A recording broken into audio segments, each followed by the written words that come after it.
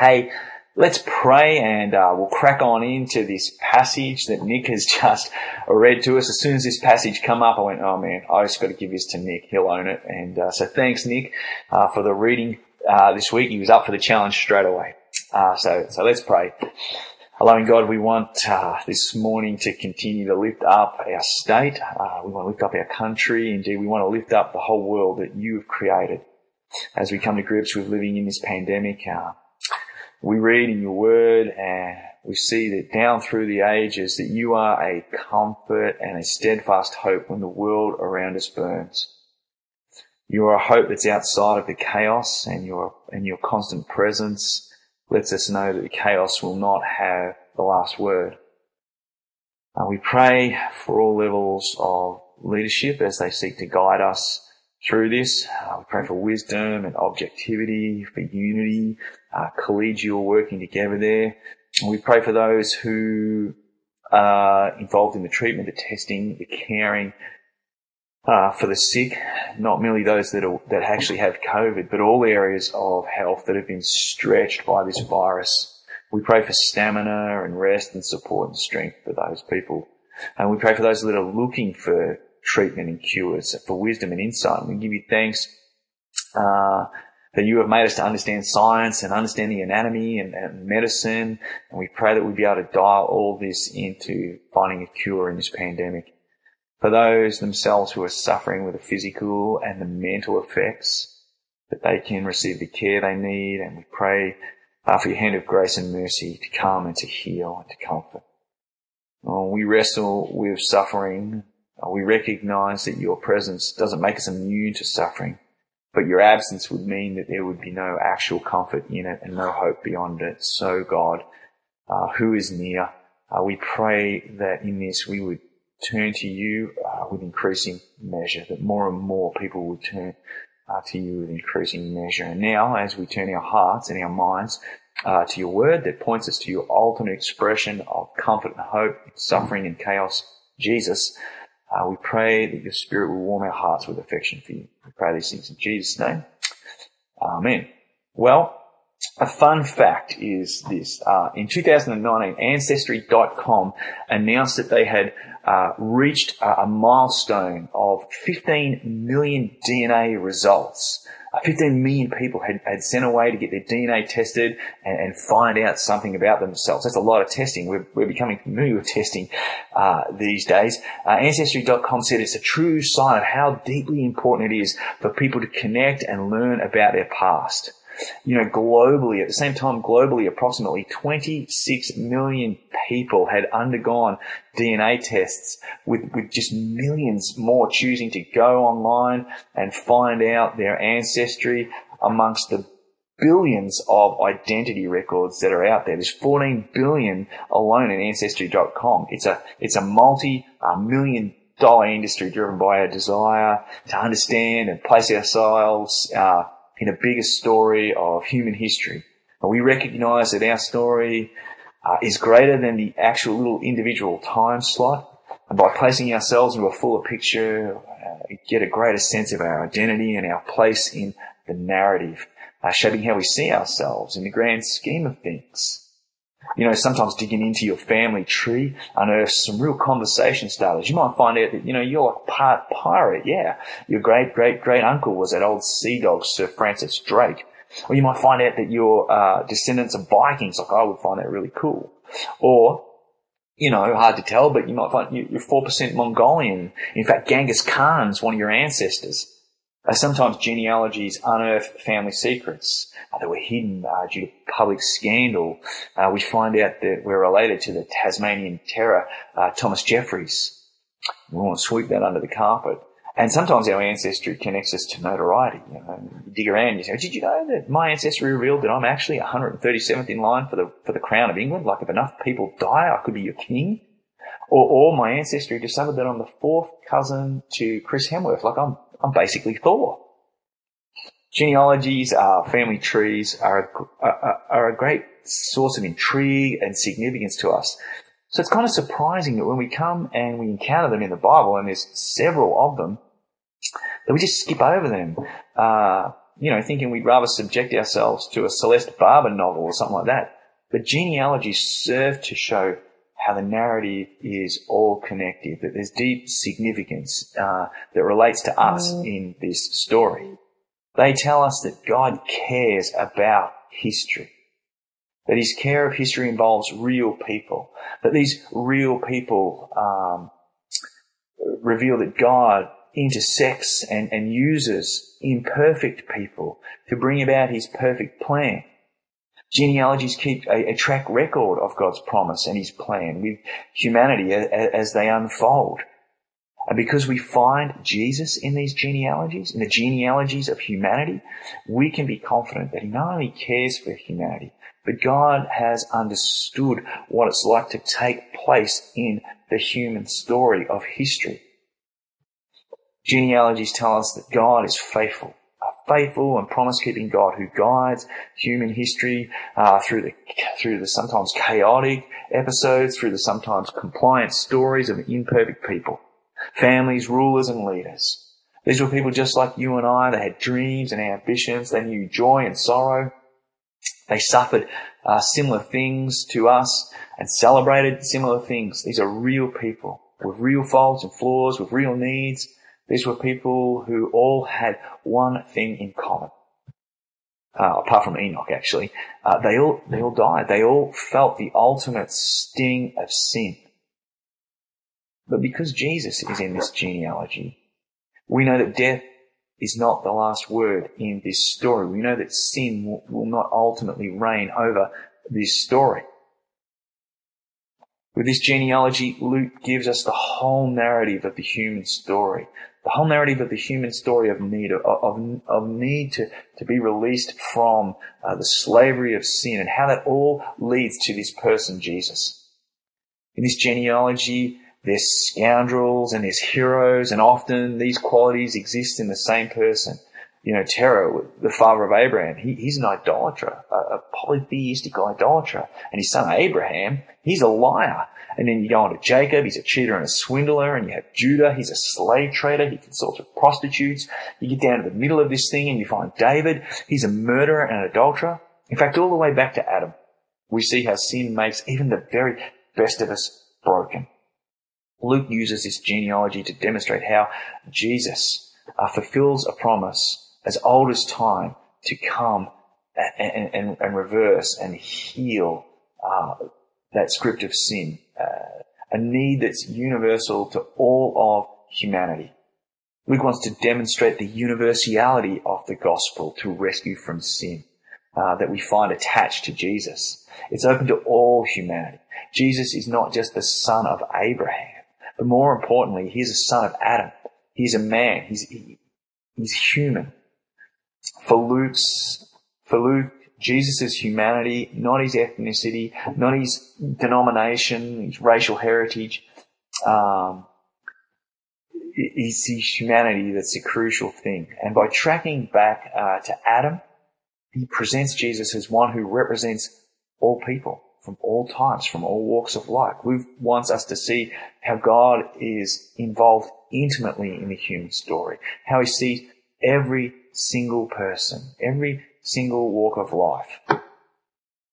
If you've read Matthew's Gospel, you will note that Luke's account appears in a different spot. The list of names are not even close to each other. In fact, after David, there are only two names that line up with each other until we get to Joseph and Jesus.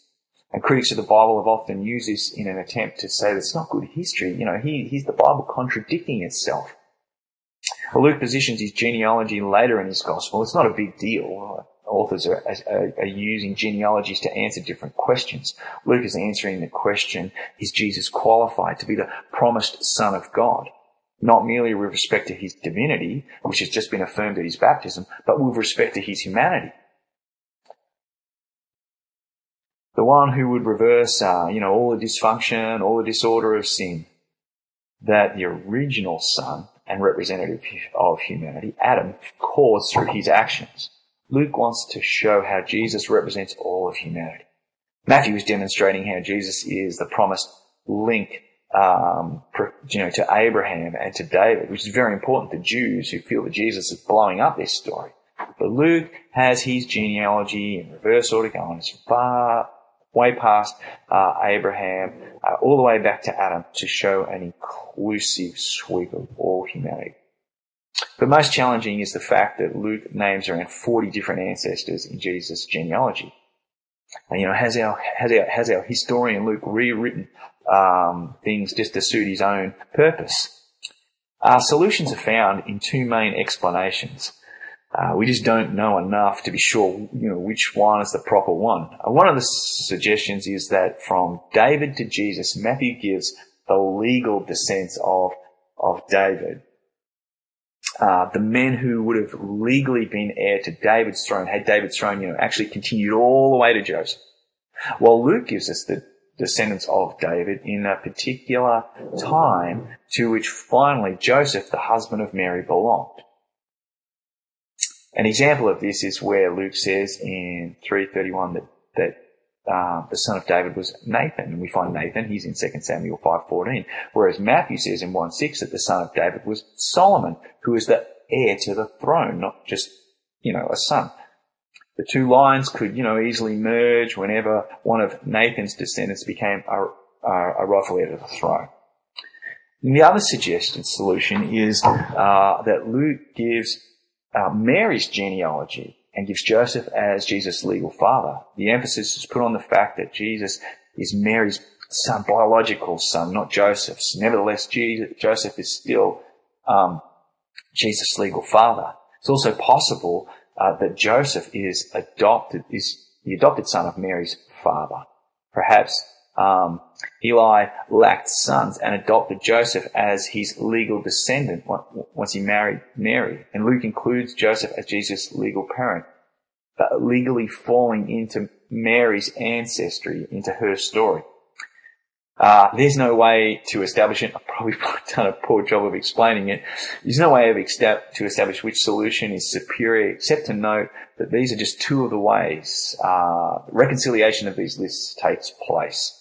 We know that Luke is a historian of notable excellence, so his research of the scope of ancestral history has permitted him to trace a genealogy that allows him to show how Jesus' connections to David and to Abraham and to Adam demonstrate how Jesus is qualified to serve all of humanity by realizing the hope of the Old Testament promise and by realizing the hope of creation intent.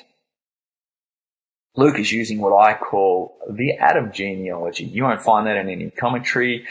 It's a description I literally made up to emphasize Luke's desire to use a genealogy from one Adam to another, to show how Jesus is a new Adam who God has sent to create a new humanity. That's going to be the point of Luke's whole gospel. Great reversal.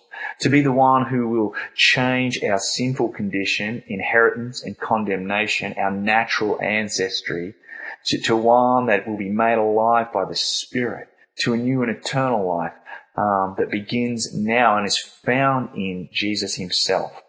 There's an interesting inclusion in Luke's genealogy. Luke doesn't stop at Adam when he gets all the way back there as the starting point of humanity, but says that Adam was the son of God. Adam owes his very existence to God. Adam had a unique relationship with God as his direct creator. He didn't have parents. Now, I doubt very much, I'm pretty confident, that Luke wants us to think about Abraham, David, Joseph, and all the other descendants of Adam in the same sense that Jesus is, the Son of God. They're not, and we're not. But what he does want to bring to light is two unique relationships. In Luke 1:35, we see that the relationship of Jesus' sonship depends on his unique creation in Mary's womb by the Holy Spirit after leaving his eternal existence with the Father. So it seems to many commentators that the reason that Adam is called the Son of God is to establish this comparison between Adam and Jesus as uniquely and immediately, though not identically, created by God. The same creative power that made Adam out of dust was at work putting flesh on the eternally divine, formerly heavenly Jesus. It's not that it brought Jesus into being, but that it added humanity to his divinity. And this is the mystery of the incarnation of divine God into human flesh. We accept it, marvel at it because God has affirmed it, not because, we can explain it very well. Obviously, Adam never existed at all and is created into existence, whereas Jesus is the incarnation of the second person of the Trinity. His humanity is created in the womb of Mary through the power of the Spirit. The comparison relates also to the promise God gave Adam that a descendant, a particular son, would one day undo great reversal, all the chaos and dysfunction that Adam brought into the world through sin. This genealogy serves to bear witness to how God brought that promise to completion in real history, in real time, through real people, but also through the same miraculous power that set creation and all life in motion. Jesus is every bit connected to the human story as he is to the divine. John Piper notes that Luke, who is a traveling companion of Paul, is calling to mind in his genealogy Paul's teaching that Christ is the second Adam, the bringer of a new humanity. In 1 Corinthians 15, 47 to 49, Paul says, the first man was from the earth, a man of dust. The second man is from heaven. As was the man of dust, so are those who are of dust. And as is the man of heaven, so are those who are of heaven. Just as we were born in the image of the man of dust, we shall also bear the image of the man of heaven. Adam is a man of dust, whose sinful nature we're all born into. Generation after generation reveals that no one is immune to sin. And the greatest heroes are also some of history's worst sinners. The Bible records humanity in graphic detail. John Piper says that Luke stresses that like Adam, Jesus was a man and was uniquely created by God, and therefore he is a new and second Adam whose ministry will be to create and assemble a new race of humans who are not marked by Jewishness or non-Jewishness, but by the dove-like, which we didn't really get into last week, but turns up at Jesus' baptism, the dove-like, that's the gentle character of the Holy Spirit. Luke uses his genealogy to affirm that God has fully entered into the human story to be its divine Savior and change its ancestry, change our very DNA, if you like, through the work of the Spirit. He's one who's interested in every single life, no matter how obscure or how unknown, no matter how messy or how glorious it's been. Jesus has come to change the way our ancestry shapes our story, or by recreating us in his likeness, in the likeness of the true Son of God, through the same agency of the Spirit that has been at work in God's plan of creation to recreation.